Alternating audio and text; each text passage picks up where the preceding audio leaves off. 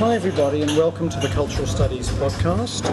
It's Toby Miller here. I'm with my new friend Miguel Mera, and Miguel, we're sitting in a coffee shop that represents apparently Melbourne bringing its so-called culture to London. Is this so? Yeah, the coffee culture of Melbourne has come to London. So it used to be called Centrale, I think, and now it's called Workshop. I don't know why they've changed the name. Now, do we need Melbourne's coffee culture? Apparently so. Apparently it's different, and apparently, well, if you as you and I work at City University, if you get a coffee there, then it's really crap coffee. So frankly, anything is better than that. But no, apparently it's an improvement on your Costas and your Starbucks of the world. And actually, it tastes pretty good so far. Does it? Well, it took a while to get here, making us think that it might have been flown from Melbourne. But actually, now that I settle into the place, I see that there is the biggest coffee grinder since Dennis Compton's knee gave out on him and he stopped batting for England in 1956, which is located just to the rear of your left cheek, so to speak. As the actress said to the Yes, bishop. indeed. Often things are located there, I found. Yeah. Indeed. Now, as regular listeners to the podcast will know, I'm just putting Miguel at ease. It's working so in an well. easy-handed way. Thank you very much. And what I want to talk about, really, Miguel, today is music. And you are Mr. Music at City University. Yeah, I work at City and I'm head of the Centre for Music Studies there. So. But I don't really want to talk about City, I want to talk about your music and your work as a composer particularly. You've done all kinds of different things. Could you tell us a little bit about maybe your most recent project? Well, it's been very quiet lately. Okay, well, that's all we've got time for, listeners. Thanks. The most recent things is actually pitches for several projects that I didn't get, which in itself is quite. That's very interesting. Yeah. I've pitched for two adverts recently, both of which are on the telly at the moment, with someone else's music. So the advertisements are failures. That's right. Yes, yeah. It's a disaster, and they made the wrong choices. But what normally happens is they throw out. Thank you very much. They throw out a pitch to various composers, usually coming through publishers or agents. So they never tell you how many people are doing it, but you kind of know that there's maybe 10 to 15 people who are pitching for these things. So and you get briefs from the sublime to the ridiculous. My Honda advert brief was 40 pages long, with each page contradicting the previous page. This must have been written by somebody at City University in the administration. Yes, probably. I didn't check, but yeah, that's what advertising is like. I mean, people are trying to sort of. They think they know who their market is. They're trying to identify who their market is, but that's full of contradictions in all sorts of ways. Sure.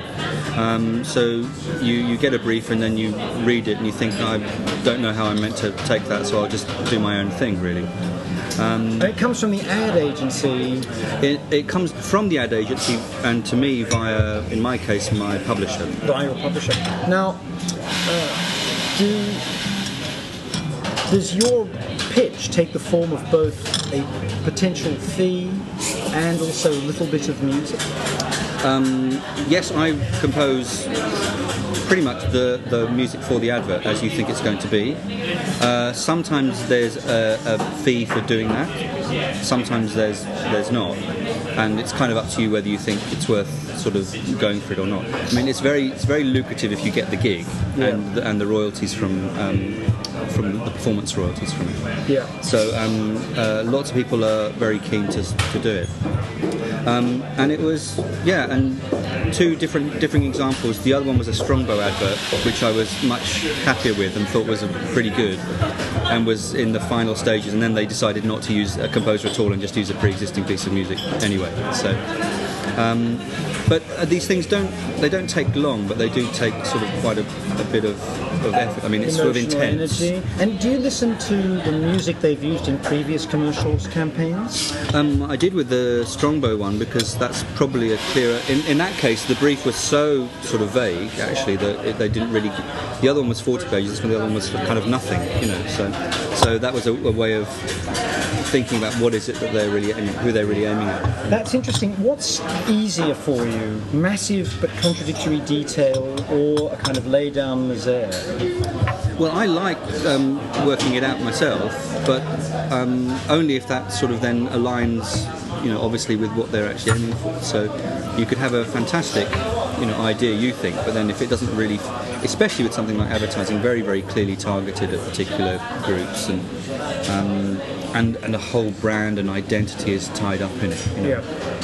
In fact, I tell a lie. There was a brief that said filmic. They wanted filmic, and they wanted epic, and that was kind of it. Strings, doesn't it? Yeah, that's kind of what it meant for me. Although that's not what I understand other people kind of did, but I had a kind of a big orchestral sort of thing going on for that one. Yeah. And the thing that's ended up on it is actually from a film, but it's a Craig Armstrong score from a film sort of 10 or 15 years ago. It's a great track.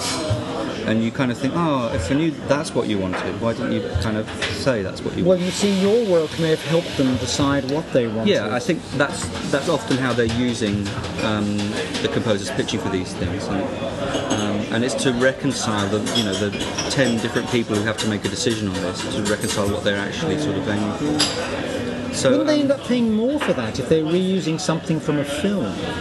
Possibly, but money isn't such a concern actually. There is big money within advertising, not so much within the UK film industry, where there would be sort of those kinds of concerns on most sort of mid to low budget kind of films.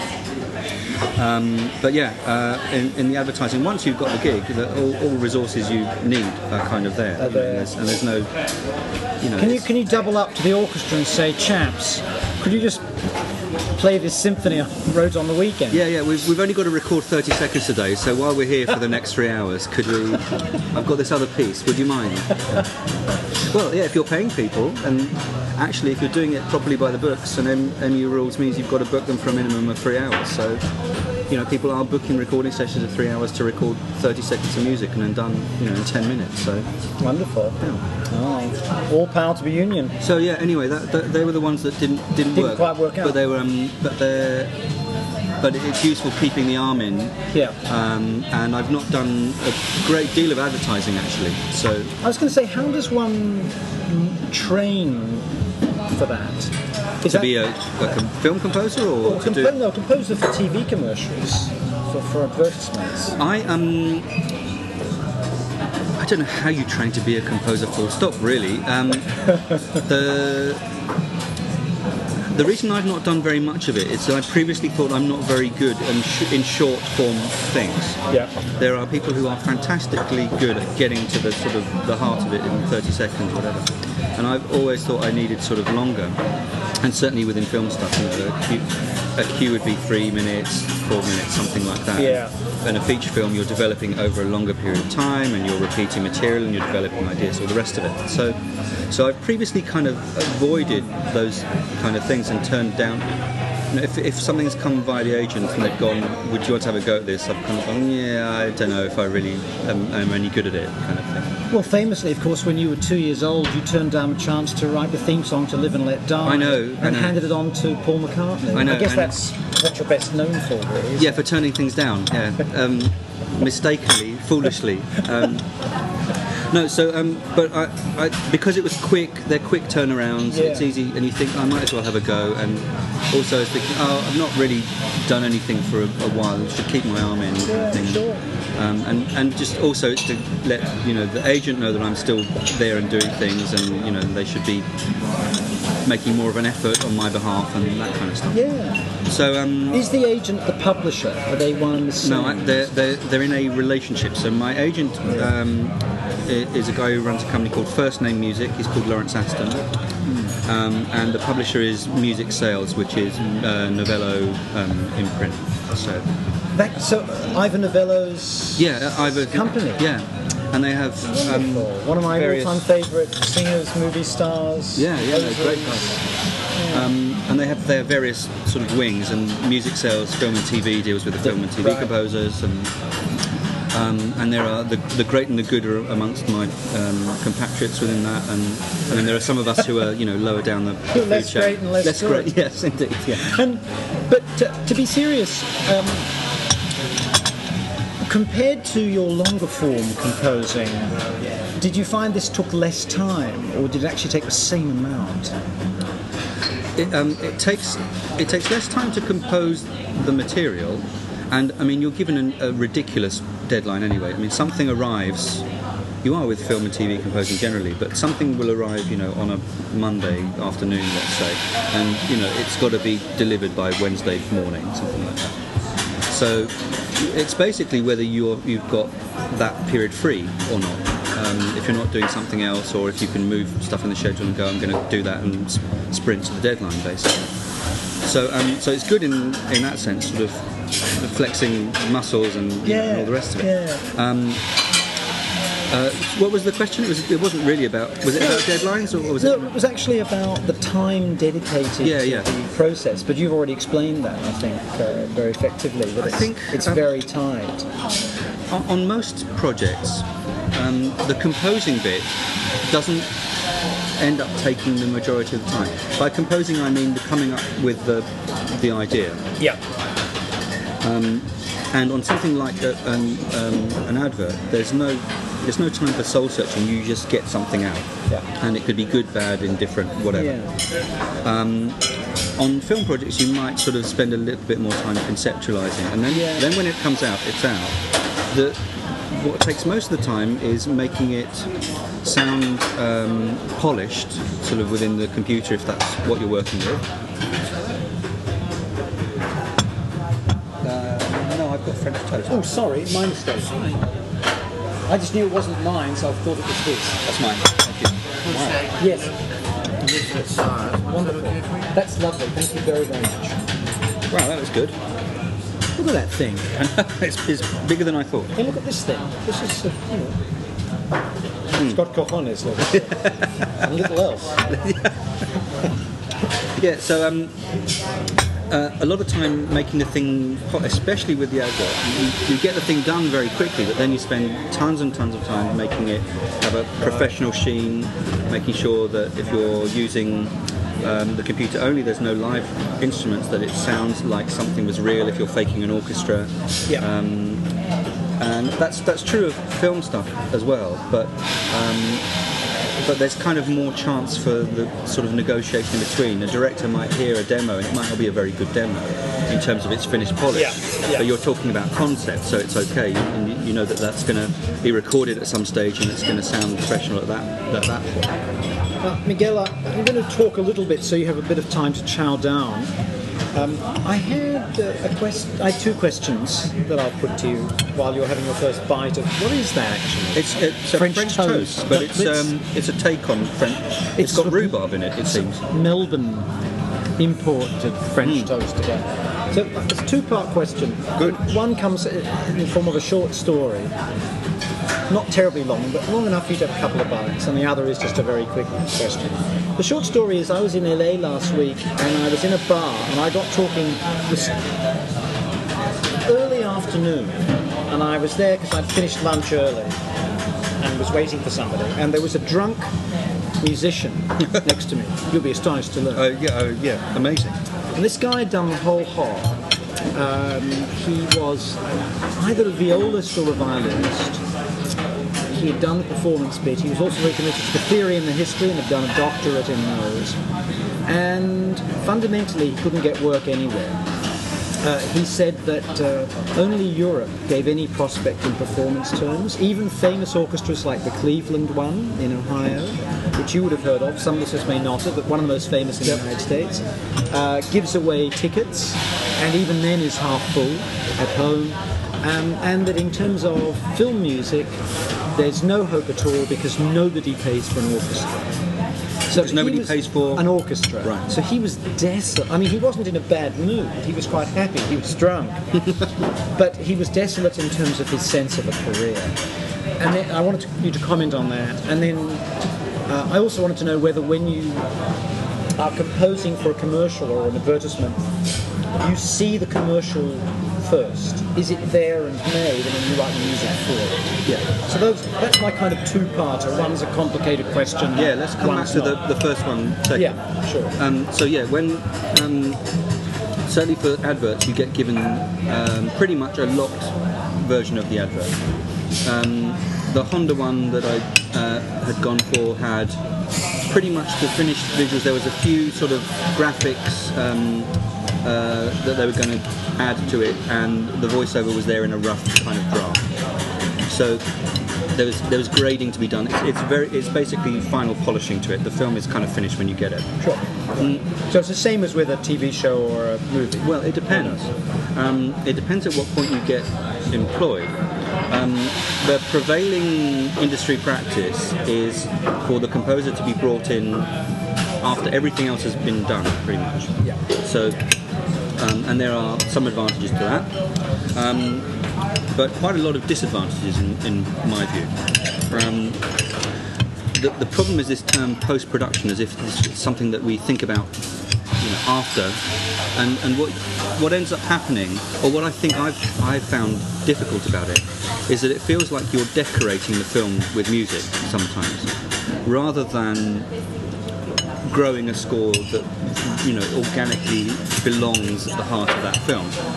If every decision has been taken about how the film is edited, about how it looks, and all the rest of it, and the music has not been there as part of that, then in essence all of the decisions have been taken about what you can do. And often there's a temp track as well, which makes it even more narrow. We want the music to sound like this. So you and I talked about that when we had a a wonderful night of intellectual exchange a few weeks ago. That frequently directors just throw something on that they like, right, that makes sense to them in terms of the storyline. Yeah. And then you guys are asked to fill that out, or do something that's out of copyright, as it were. Yep. Do that, but not so we don't get sued. That. Yeah. And your contract will often say that it's you must come up with original music, and it's you will get sued if you don't have the original music. So Time Warner says, "Dear Professor, it's on you, buddy." Yeah, exactly. So that's gotta love capitalism.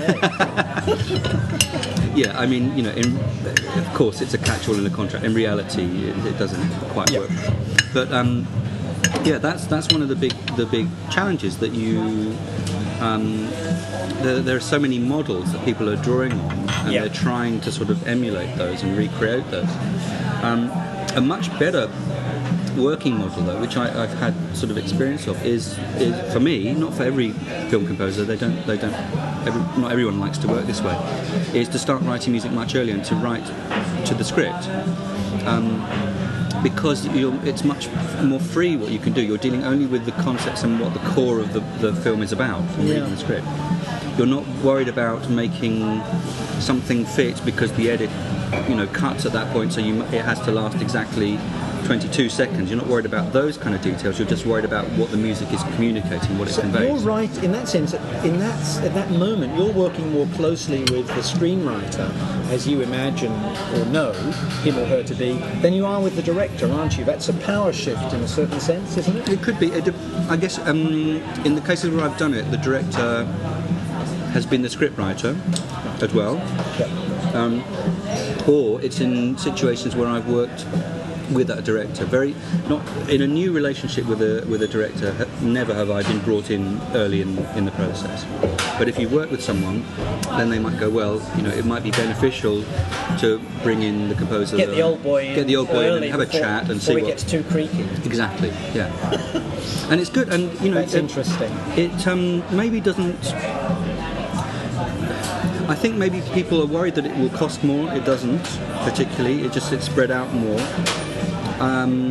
This term post-production really is, I think, the problem, as if things belong in certain blocks. Chronology that's very tight. And I have found that the music has been to me, better integrated and more satisfying when I've had that kind of process. Then what you do is, if you've written a piece, it gets used during editing. It can be used during sometimes the shooting of the film, or it can influence actors' performances. They can edit to some of the drafts of the music, and can make all sorts of connections they wouldn't have done otherwise. And the music then has also an integrity that it sometimes doesn't have when you are just trying to make things fit in a particular way. So I found that really, really valuable. And then it's easy to change as well. If something doesn't work and now the edit's different, but the music still has its kind of core. I would prefer to work that way almost all the time. I'd like to follow up on that, and we can go back to my we'll come back to your violist in a bit. A bit later, because this interests me a great deal, partly because I wonder if you could tell us a little bit about your implied listener, your implied spectator, as it were. Again, just in the interest of narcissism and the opportunity for you to eat a bit more, let me say that I was someone who didn't much like records of film music, as it were, until some point in my 30s. I just started loving them. And what happened? I think iTunes arrived, and I partially rediscovered music as a thing you could buy easily. But another thing happened. Yeah, but why film music? Why not all sorts of other... I think it was partly I was writing a book about espionage film and television.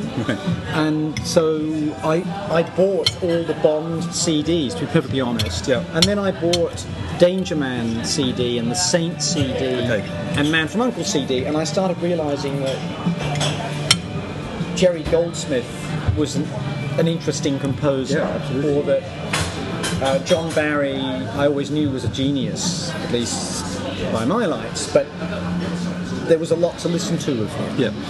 And my ex-wife and I were on a kind of endless, boundless search for the full soundtrack of the Orchestras file, which we never found.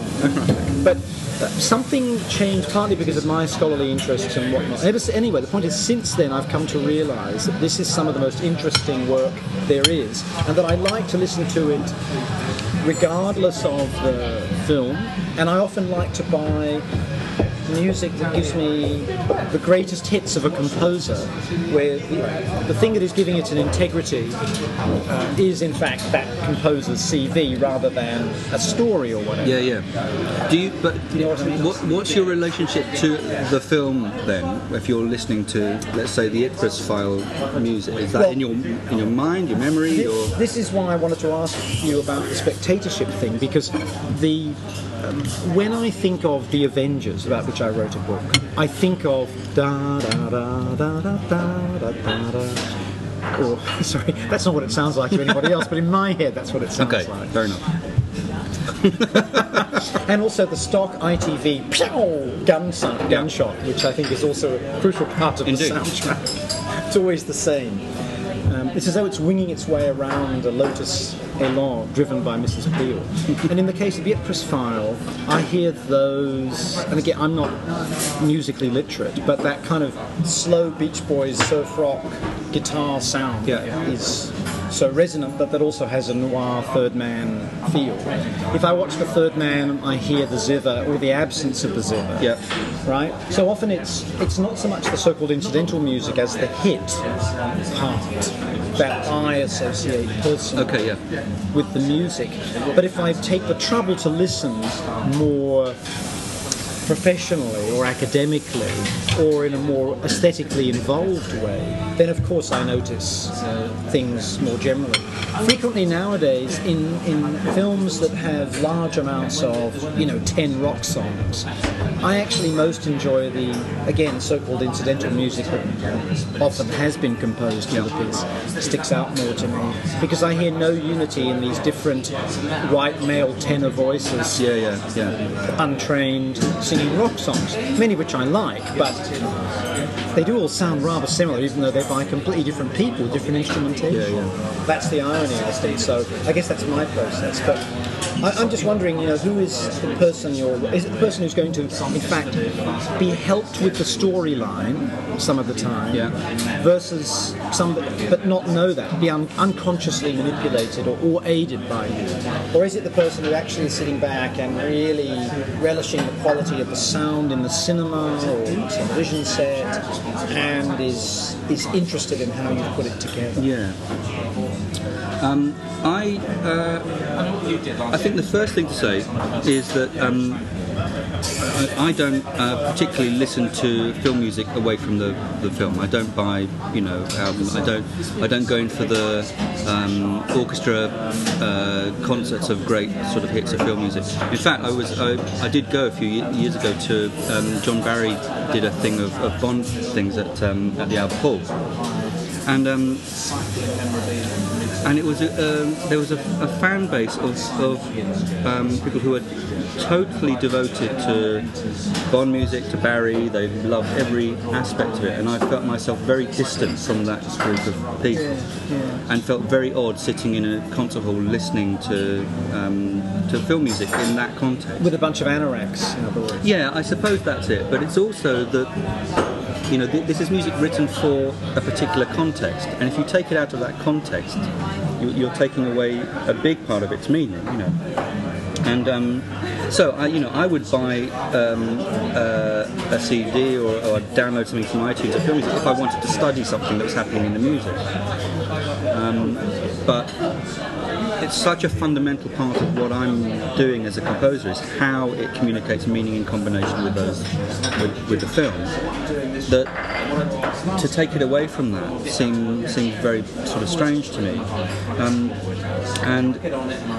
For example, there's a film I often play to my students, which is a Theo Angelopoulos film. The great sort of art house Greek director died a few years ago. Very slow sort of films and contemplative kind of films. There's a scene in a film called Eternity in the Day, which has a drone for about 4 minutes, and it's literally a D minor chord and nothing else. Wow. Yeah. And the camera just pans around.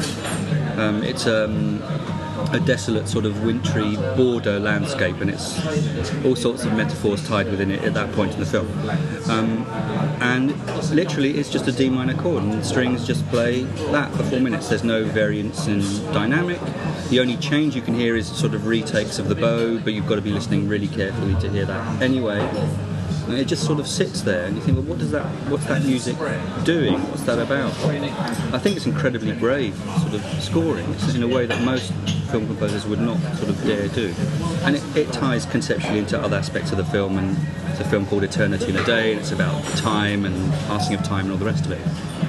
But I use it as an example of great film scoring because it's perfectly tied to the content and narrative of that film, but it doesn't really do anything, and you wouldn't go to a concert hall and listen to D minor for 4 minutes and think what a wonderful experience. So there is a kind of a difference between what you do musically within the context of the film and what happens when it goes to the concert hall. It's why there's lots of orchestral suites and arrangements of particular film music, but you kind of have to change it for it to work in the concert hall. And I would think completely differently about writing a concert piece from how I'd write a piece of film music.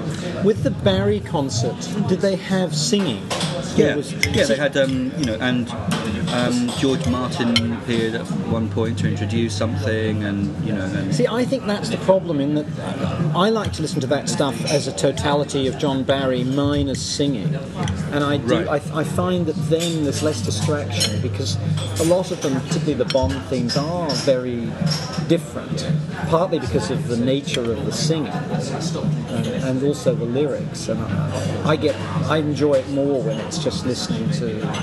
But the great thing that Barry did instrumental version is in those scores where there's thematic linkage between the song and the material in the film. And David Arnold's continued that a bit because Casino Royale does that a bit, the most recent Casino Royale. And that's really nice, I think, where, you were talking earlier about a disconnect between the way that pop songs are used thematically within a film and the way that, I guess, composers would naturally think about linkage of material, right? Yeah. But there are films that think about it really carefully, how the pop music. I mean, in some senses, it's a market. You know, from the '90s, it was really a marketing tool, and you know, and that kind of funded the score. You know, the sales of the CDs and the albums. But in some films, it's really, really, really well considered. You know, great British film like sort of Trainspotting. The way the pop music is used has all sorts of clever references, intertextual, and so on. Well, that's the thing. It's when you manage to make that movement between diegetic and non-diegetic sound, isn't it? It's particularly interesting. There's a Frederick Wiseman film where The Sounds of Silence, I think it is, goes from being something people are listening to on a tape recorder that you see them listening to in the documentary and hear them, to being actually part of the soundtrack directly taken from maybe What's a the master. film? I think it's in Titicut Follies, which was his first solo film, and if it's not Titicut Follies, it's High School, which is his second one, and it's probably High School. Okay. So it's High School. So it's 1968. Yeah. And it's about the disciplinary environment of, I think, a Philadelphia high school. But it's really interesting. He's a cinema verite director, so it's a particularly interesting thing to do. Sure. It's just a fragment. He is an attorney, but God knows what the rights situation was, especially since that was 5 minutes after The Graduate. Yeah, which is 67. Yeah. But anyway, I hope I'm not misleading you there, but it's one of the most fascinating moments in film music I've ever heard. That's what it is. It's a high school class. The teacher says, and here we realise that Paul Simon writes poetry. You know, it's the lady with the thick glasses teaching the English class thing, trying to be relevant. We all had them. And she puts on the reel-to-reel. Okay. And then suddenly, that's not good enough for Uncle Fred, who whips it into the soundtrack extra diegetically. Yeah. It's incredibly... I mean, it's a sort of obvious thing, but very weird for a verite director to do. Yeah. And I suspect not that usual in the 60s. I'm not sure. Anyway, yeah.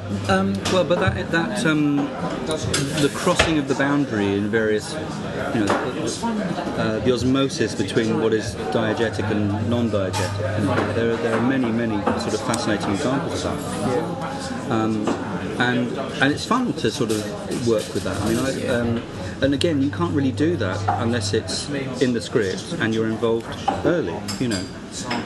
So when I've worked with some people who, it's more sort of arty and short film stuff that I do, but there's a director I work with who's very, very concerned about music in all sorts of ways, and will change the whole sort of direction a film is going in because of something that comes up or some kind of discussion, and he's able to do that because of the nature of the kind of films he's making. And there have been loads of situations where he's really pushed me, particularly in those kind of diegetic, non-diegetic, extra meta-diegetic kind of sort of areas, whatever it might be. This is for sun readers, who may be listening. Well, diegetic music is music that appears in the film theoretically that the characters can hear. Non-diegetic music tends to be the stuff that composers write, which is the stuff that's there theoretically for the benefit of the audience only and the characters in the film can't hear. But the whole netherworlds there are really, really sort of interesting, and I love those moments where you're not sure and you're moving between and it helps, if there are narratives that you can have music within them in some way, either someone playing something or an instrument or a record or whatever it might be. When I'm frightened somewhere in real life, I imagine film music. Do you? It helps warning me, alerting me. Yeah. Keep me on my toes. There's the Mel Brooks film High Anxiety. Yeah, fantastic. One of the best crossings of the diegetic, non-diegetic sort of boundaries in that. He's just taken up. It's a Hitchcock spoof, the whole film. And Mel Brooks has taken up a role as director of a psychiatric institute. He's being driven to it by the driver who's picked him up at the airport. And they're talking about the guy who previously held the job. And, they're talking about Professor blah, blah, blah, whatever. And the driver says he was a victim of foul play.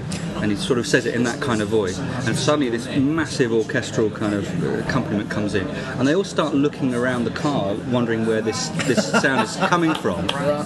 And then a bus with the LA Philharmonic drives past with people all playing madly on the instrument. But that's funny in itself. Then Mel Brooks kind of does thank God for that, because if it really was music that was supposed to be non-diegetic, then there would be something to worry about here. But it's okay. It's all right. And he does compose some of the music for his own films, doesn't he? Yeah. And when he had the successful musical version of the producers, or the producers, that's wrote him. A lot of music. Yeah. I don't know whether he wrote "Springtime for Hitler" in Germany. That's something I wish I'd written. That's one of the amazing things. So, before we get back to the Drunken Violist and Cleveland, can you tell us where some of the places are that folks could listen to your music, where they can catch it? You could go to my... sure, I'm done. Thank you. Yeah, I'm done. You could go to... Can I have some more, when you got a moment, some more hot water or something?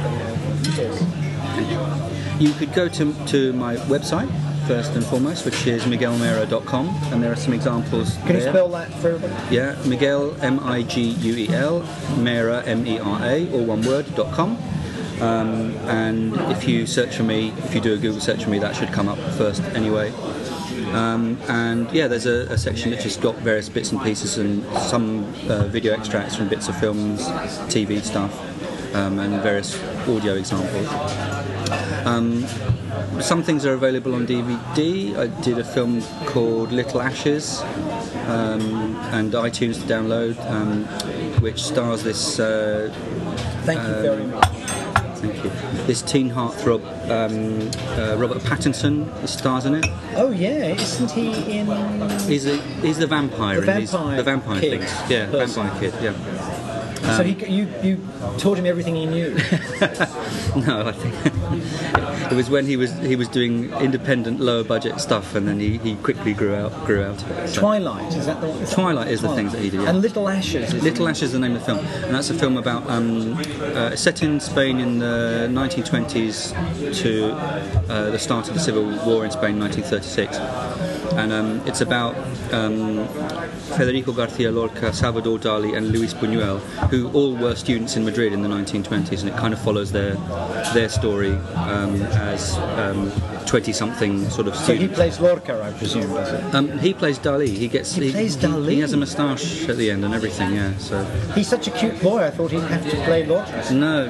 There's another guy doing Lorca, and and it's an interesting film. It's a bit slow to get going, but if you stick with it, the sort of exposition of the characters is quite interesting. So. Did the music, in any sense, follow the artistic tendencies of these very diverse, you mean, is the music remarkable... being surreal or? Yeah, well, depending on how you regard those different artists. But if you think of, Lorca's poetry as relating to gypsiness and outsiderdom and queerness and the Republic, and Dali absolutely, obviously a surrealist. Well, did you try to capture those things? I think it was more a sense of Mediterraneanness, whatever that might be. I had gone more down a folk route initially, and it kind of veered away from that. And I think that's partly in order to sort of appeal to a broader kind of audience, and not to make it so much a period piece and to make it a more kind of universal sort of story. It does. The film deals with particularly Lorca and Dali's relationship, and it suggests, not I think particularly controversially, although it seemed to be received controversially, that they'd had a sexual relationship. The film includes lots of Dali paintings. The Dali Foundation had provided his paintings for it to be filmed and all the rest of it, but they requested cuts to the film, particularly where there was anything beyond insinuation that Lorca and Dali had actually had some kind of sexual relationship, which is extraordinary in this day and age. But but there's letters between Lorca and Dali, sort of talking about it. Dali admitted to it sort of in later life that they had a kind of relationship, and the film kind of makes it a sort of Dali's regret that he had not pursued it. So it's a particular sort of queer angle that the film takes, and I guess what was interesting about the score is that it tried to present that in a normative kind of way. Some of the music was about saying gay love is okay and it's romantic. Yeah. So it was quite sentimental, a lot of the music. There's a scene where there's Lorca and Dali are swimming in a bay and they have their first kiss. It's a typical romantic, sort of heteronormative kind of scene. But again, it's gay. For some readers. Yeah. Sorry. No. It's fine. Yeah. So, but scored in a way that and that seemed to cause all sorts of problems for people. There were the press were offended that the memory of Dali would be presented in this way. And it's like, but people, here are the letters. Read the letters. But do you think that's about the queerness to core, or is it about the sentimentality as well? A bit of both. Because both of them have, I think, profound sentimentality in their work, but it's not written about quite in that way. Yeah, sure. I think it's a bit of both those things. Yeah. I think, and the press, the American press particularly, the queer thing bothered them about this film, which was interesting. And in Spain it wasn't particularly a problem because everyone kind of knew about it and had known about it for ages, and it was like, yeah, whatever. In effect, why you made the film, we all knew, kind of thing. It's like you're presenting something that's supposed to be shocking, but it isn't really. Well, I wonder in the US if people didn't really know who Lorca was, by contrast with Dali. And of course, it's interesting, you were just mentioning High Anxiety, because of course Hitchcock probably had the biggest private collection of Dali paintings. Really? Yeah. Well, and Dali worked on a couple of the movies. Yeah. I don't think many of his designs were used in the end, but they were certainly drawn upon. What's the Ingmar Bergman film where it's a psychiatric hospital? Yeah. You know the one? I do, but Senior Moment. Yeah. Thing. But there's dream sequences which Dali's designed the set. Right. And certainly there are a couple of Hitchcock movies where he did that, and Hitchcock would buy, I don't know, one a year, I think. Right. Had one of the biggest private collections. Right. I don't know what happened to them, where they ended up. So that's wonderful, and that's available as a DVD, and also downloadable from iTunes, you were saying, as one example. I must admit I didn't know of this film. I'm ashamed to say it sounds incredibly interesting, because that whole period of Spanish history fascinates me. I'm an outsider, not an expert, but there's something so romantic about what in Weimar and in the Republic people were trying to do around those times, and in the Soviet Union, until everything went belly up. Artistically, quite incredible. Actually. Absolutely. Whether it's music or design or art or literature, really, what these guys were up to. So, okay, that's one place. The other stuff, I tend to do a lot of TV, so TV documentaries. So that's on terrestrial television and here in the UK. Here in the UK, well, and sometimes things go around the world. I should say the listenership is not huge to this podcast, but it is downloaded in about 50 countries. Right. Okay. So it's good to try to give people information. That's why your website's really valuable, because that's available anywhere. But maybe you could mention a couple of these documentaries. I did one last year. I did a feature documentary last year for Channel 4. Which was it was called Children of 9/11. So it's a 10-year after 9/11 kind of documentary, of which there appeared to be sort of one every year, around the anniversary of documentary of them. But this one was focusing on the impact on the kids of having lost family members, parents, and their kind of stories. And that was Channel 4 and NBC co-production, but as I understand from my PRS statements, it's also it went to Australia. It's been around a bit. PRS? Performing Rights Society, you get performance royalties for something when it's broadcast. So it's like what we call residuals in the Exactly, United States. yes. So I can see, it's been on, that program's been on here, or it's been on there. And does the Internal Revenue Service, or whatever it's called here, have access to these things? They do, yes. I'm just worried we should... I don't edit normally, but I want to protect your tax. Yes, it will go in my tax. As a new father, I want to protect your Thank income. you, yeah. If it were vast amounts of money, then I'd be keeping quiet, but it's so little that... no, but yeah, I'll be putting things into my tax statements in a few days' time. Now, how was that scored? What was your experience of that? That was me and a computer. I'm trying to remember if there was anything live in it. There were no live instruments. I like to have at least one live thing if I possibly can, where possible. But on this case, it was just me and the computer. And and it's difficult because. What do you do about it for a documentary about that? First of all, you have there's a kind of an ethical thing about should you be, doing something like this anyway?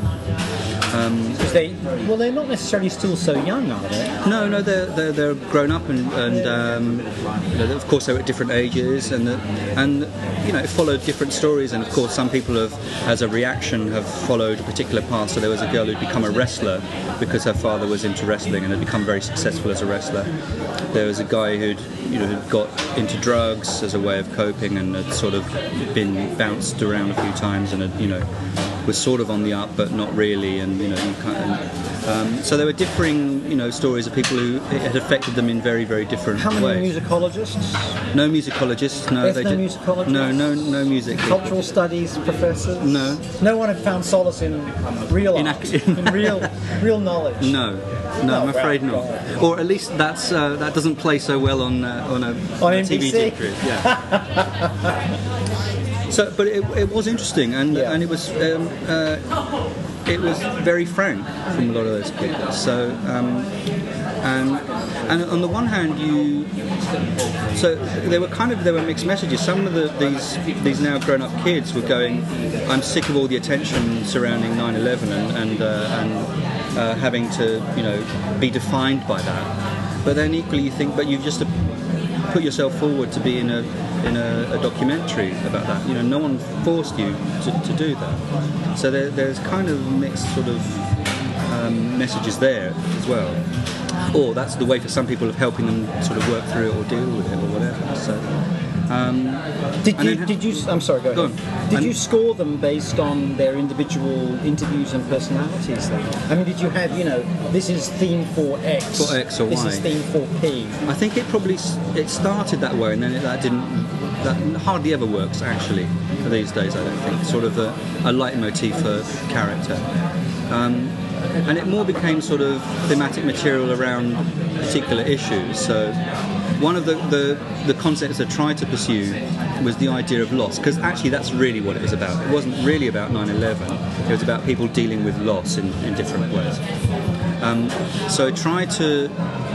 What I did for a while was to compose bits of music and then try and take something away from it, in the core of it, so that it would kind of feel incomplete in some way. That was kind of a nice idea that didn't work very well in some cases, because you think, it just sounds like an odd piece of music.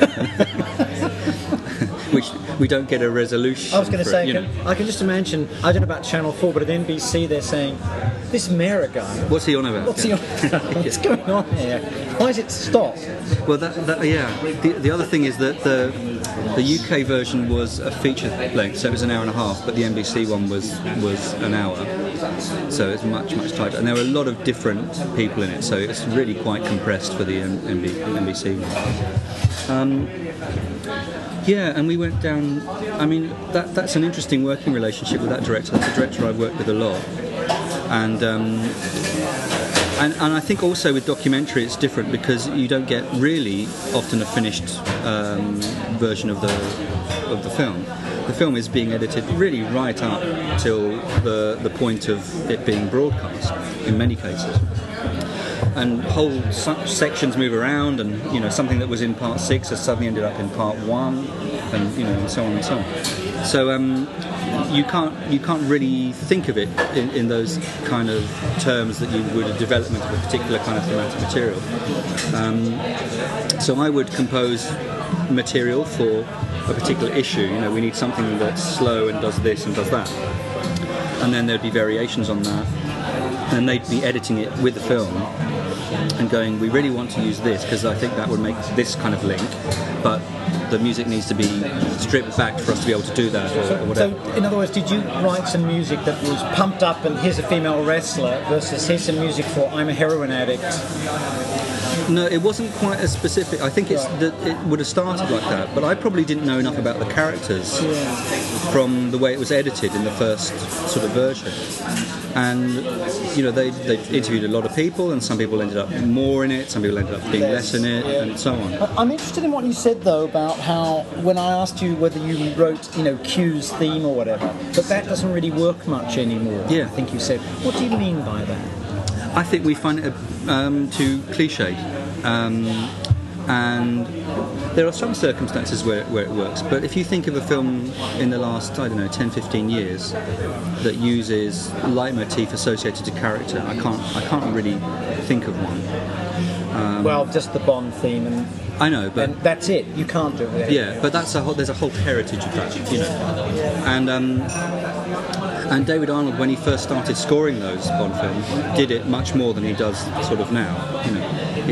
You'll get the Bond theme once during the Bond film. It's not, and it's very carefully chosen where that happened. So. Well, there used to be an expression to describe the Hollywood continuity system, which was triple redundancy. Yeah. Yes. Right. Yeah. And with the idea being, fundamentally, we've got an audience of migrants to the United States for whom English is not a first language. They're like the Moguls themselves were, and they don't have a lingua franca, really, even English, particularly in many cases. We've got to have lots of signposts. Absolutely, yeah. Huh? Yeah, and there's no, the audience has got more sophisticated. There's no time. If you look at, a Korngold score from the 30s, Robin Hood, Adventures of Robin Hood, let's say. There's leitmotifs everywhere for every single character, and the material's developed like that. And it's pretty much scored wall to wall. You have an hour and a half film with an hour and 20 minutes of heroic Errol Flynn is doing amazing things kind of music. But I think most audiences would find that they would find that parodic if you did it. Yeah. And also there's much less music, I think, with the exception of, say, some action adventure kind of films. Mm-hmm. But in most kind of films, car chases and shooters are so boring that you really need it. Anything to enable us to survive. Indeed. Even to the point in Taken 2 where the girl gets to drive in the car chase. I haven't seen Taken 2. Desperate they are to make it lively, and it's kind of fun. It's the teenage daughter of Liam Neeson who's failed the driving test 3 times, right. And she pilots the car in the big car chase. Right. And I find them massively boring, but it's actually pretty well done. Right. So, Miguel, you mentioned the movie Little Ashes. Yep. You mentioned the Children of 911. Any other particular... We've got about 5 minutes left, and I want to hear a couple of more titles from you, if I could, and then get back to the Drunken Violist. So check out my website. There's a history of the Boy Scouts with Ian Hislop presenting. A queer view. Well, it does sort of deal. Very, very gently. Sort of brings in issues about his Lord Baden-Powell, my partner's downfall. Yes, exactly. But that's really good fun. That documentary. That is interesting. And I did something about Auschwitz, which was an amazing thing to try and score and think about how you'd even score. Auschwitz. Auschwitz. Oh, Auschwitz. Auschwitz, the forgotten evidence. Auschwitz. And it's basically bringing up evidence that's been there before, but for a TV audience about how much the Allies knew about what was going on in Auschwitz and whether they could have done something about it before the war ended. So that, they're the two kind of extremes of the kind of work. My father was a broadcaster and newsreader during the war, and he told me that everybody in the newsroom knew about Auschwitz. This is in Australia. Yeah. Long before people actually walked in. And I apologise for saying outfits. That was genuinely a mishearing on my part, and not, stupid attempt at humour. So yes, people often say that it's misquoted, but we remember Adorno, also an interesting composer, saying that remark about no more poetry after Auschwitz, and it's a complicated statement that actually deserves a lot more interpretation. But how did you find music to cover that? It was very difficult, and it was wanting not to sentimentalise or really draw on the emotional, on the emotion in a really sort of overt way. I think and that's the direction the director kept pushing me, away from. It was sort of much more objective, the music. I did a bit of work with a cantor, a Jewish cantor, and I'd recorded him, and he's the cantor at Central Synagogue here in London. And I recorded some stuff thinking we might use some of this material, and we didn't in the end, and the director was kind of adamant that we shouldn't because it was just too much, pulling at sort of heartstrings. But I ended up using some of that kind of material and making arrangements of it in a more sort of abstract kind of way. And it was very simple in the end. We had a piano, violin, and cello, and me and the computer. And I think simple was kind of and not trying to comment too much, because the story itself is plenty emotional and difficult and horrific enough without you saying, "Hey, everyone, this is horrific." And very powerful sort of documentary as a consequence. Actually, very very nicely made and revealed a whole lot of things. I don't read a lot of that kind of history, but it did reveal to me some things I didn't know about what's went on in the camps, and you hear some of the survivors talking, and I know they've been in many documentaries and have spoken about their experience a lot, but just recounting the story with complete sort of objectivity is extraordinary. I once was on a panel that was about Schindler's List after it had been out for a couple of years. I was the only... What do you think of the film? I think it runs into the same problems as the original novel, in inverted commas, Schindler's Ark. I was the only goy boy in the room, let alone on the panel, and there were lots of survivors and lots of children of survivors, and I talked about Schindler's Ark, the Thomas Keneally novel.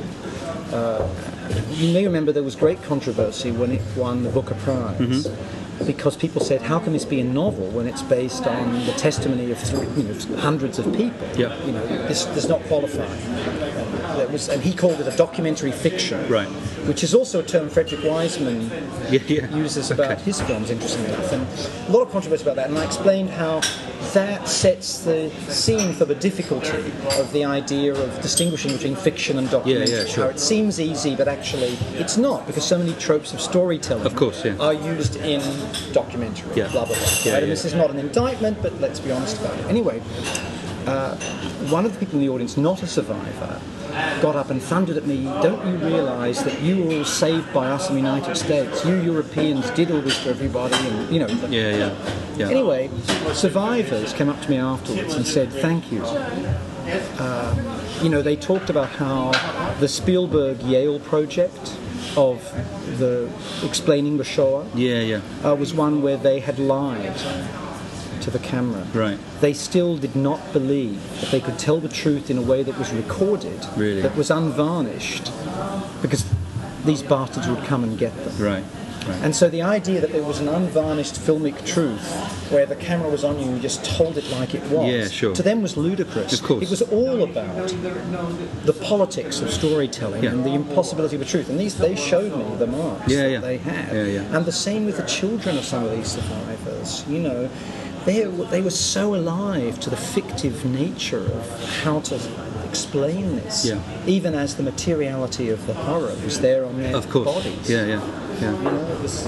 Anyway, sorry, slightly self-aggrandizing. No, that's great. And it's a particular problem, I think, in that film. I mean, you know, the whole girl in the red dress moment, you know, is kind of where I think that plays itself out most obviously. You know. So perhaps you could give us a couple more titles, and then let's get back to this. Okay. I've done a few Horizons, which is a documentary sort of science TV sort of program. Sorry, something? Horizons. Oh yes, it's been going for a long time. Yeah. Famous program. A few of those. I'm trying to think what else I've done. Quite a lot of if you attend film festivals and you're interested in sort of shorter films, I do quite a lot of that sort of stuff. But yeah, go to the website. There's a variety of things there. Find it.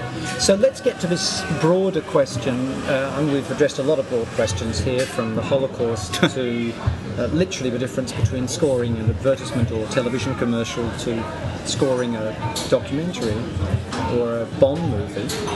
But that is the future of live performance, in a sense, particularly in the area of whatever we call it. Fine music, classical music, Western European music, but orchestral music might be a way of describing it. Yeah. And so your violist thought that it was much healthier in Europe than in the States, basically. Well, that's assuming any of what he said was true. Yeah. Okay. You've met a drunk musician in a bar. Yeah. I think it's a tough time for orchestras. I mean, there are many wouldn't survive without some form of government subsidy, and that's all being cut. I mean, you know, at the moment, there's been stuff in the press this week, about Newcastle County Council has cut completely its arts budget of £2.5 million.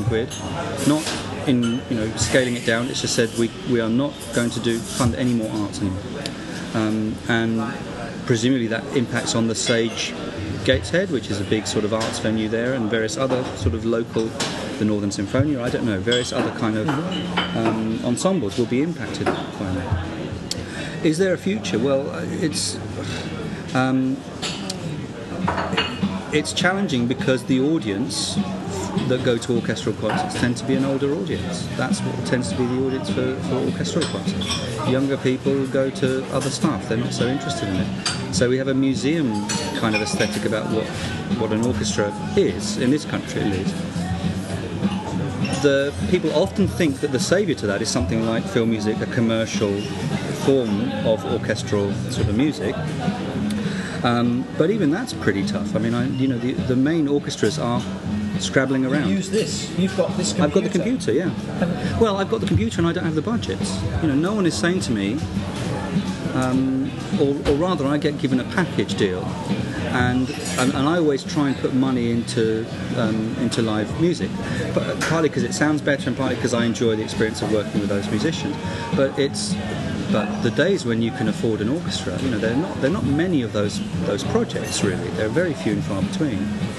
And because you can fake it reasonably well with technology, and some people who do it much better than me can fake it incredibly well, to the point where you really have to listen hard to know the difference. So it's a tough time. What I've been doing is working with players sort of individually and getting them to do things that doesn't matter how good you are with the technology can't do it. So they improvise, or they do some kind of extended technique or something that sounds really distinctively different from what you can do on a computer. And I'm enjoying that process a lot in working with some musicians. The fundamental problem here is, in fact, not technology. The fundamental problem is audience cultivation. Sure. Isn't it? That they are not substituting for audiences as they get older. That's what you started with. Yeah. We all blame this on technology, but I often think that whilst of course that's relevant, audience cultivation or taste or interest or development is really important. It is, and it's a real. Why has that not happened? I think people try to make it happen. I think in some other countries they do it much better, but they have a much better tradition of valuing and appreciating the arts, full stop. So if you go to, let's say, Finland, for example, or the Czech Republic, if you go to the Czech Republic, there are state operas, and people go to the opera, every month. Everyone goes to the opera because they think it's important. People come over here and they say, as a sort of a question, how often do you go to the opera? And people go, I don't know, once every few years, kind of thing. But London is supposed to be cultured, isn't it? I go, every month with my family, and we all, So there's that, but I don't. There's lots of things that the orchestras do. They try to do outreach things. They try and get kids involved. I'm not sure that how much impact that ultimately has, as opposed to just a broader societal care and appreciation of the arts more generally. And it seems to me, there's again in the press this week about the EBAC, about what people kids are learning in school. Do you know about this? I do, yes. But you should please explain this to people. So the EBAC is this International Baccalaureate. That's right. And so Michael Gove, as the Education Minister, is wanting to make a much more refined core for what kids learn in school. And that means that things like music and art and drama are being excluded instead of maths, English and core sciences, basically. So that's quite worrying to me, in that I came to music because there was an opportunity in my school. A standard sort of state school didn't have wealthy parents particularly. It wasn't particularly middle class sort of upbringing. So for me, that opportunity only came because of the opportunity that the school and the local council provided. Other countries do that much better. They think it's much more important that people have that kind of opportunity and that rounded experience. And I can only see that sort of diminishing and decreasing if this goes ahead. So crass utilitarianism of the Anglo-Saxon world, disclosed yet again for having its own nutty rituals that are claimed to be pragmatic, but in fact are not. Yeah. They're so short-sighted. That's quite depressing. I'm afraid. Yeah, we can't finish like this. But fundamentally, what you're saying is that the man in the bar spoke the truth to power. Yeah, I guess. Yeah. I don't really know the situation in the States, and I mean, obviously much bigger distances, and how orchestras are funded. Certainly, there's something about Europe. Being a very diverse series of nations with their own kind of approaches to things, and just smaller in scale. There are probably fewer orchestras in America, overall compared to, let's say, Europe as a whole, or in rough sort of geographical sort of scale. But I don't know. I've never lived there. You've lived out there. So what's your? Well, they have a lot of massive private philanthropy. Of course, that's a big difference. That's very important. And a lot of one of the reasons why Cleveland is important is that quite a lot of very, very hard-working, very artistically committed European migrants, particularly from escapees from Germany or folks from Eastern Europe earlier, settled there. Yeah. It's a real centre, and they were very committed to supporting this sort of thing. Is that also why it was such a swing state in the last election? No, that's not them. That's actually more about the working class, blue-collar employees versus the more rural and the urban folks, right, who include the descendants of the people I just referred to, versus rural and some suburban voters. Similarly, out in California, there are just very big donors who are extremely committed, and some corporations that are quite committed. And again, frankly, it is a lot of Jewish money that is very, very dedicated to philanthropy.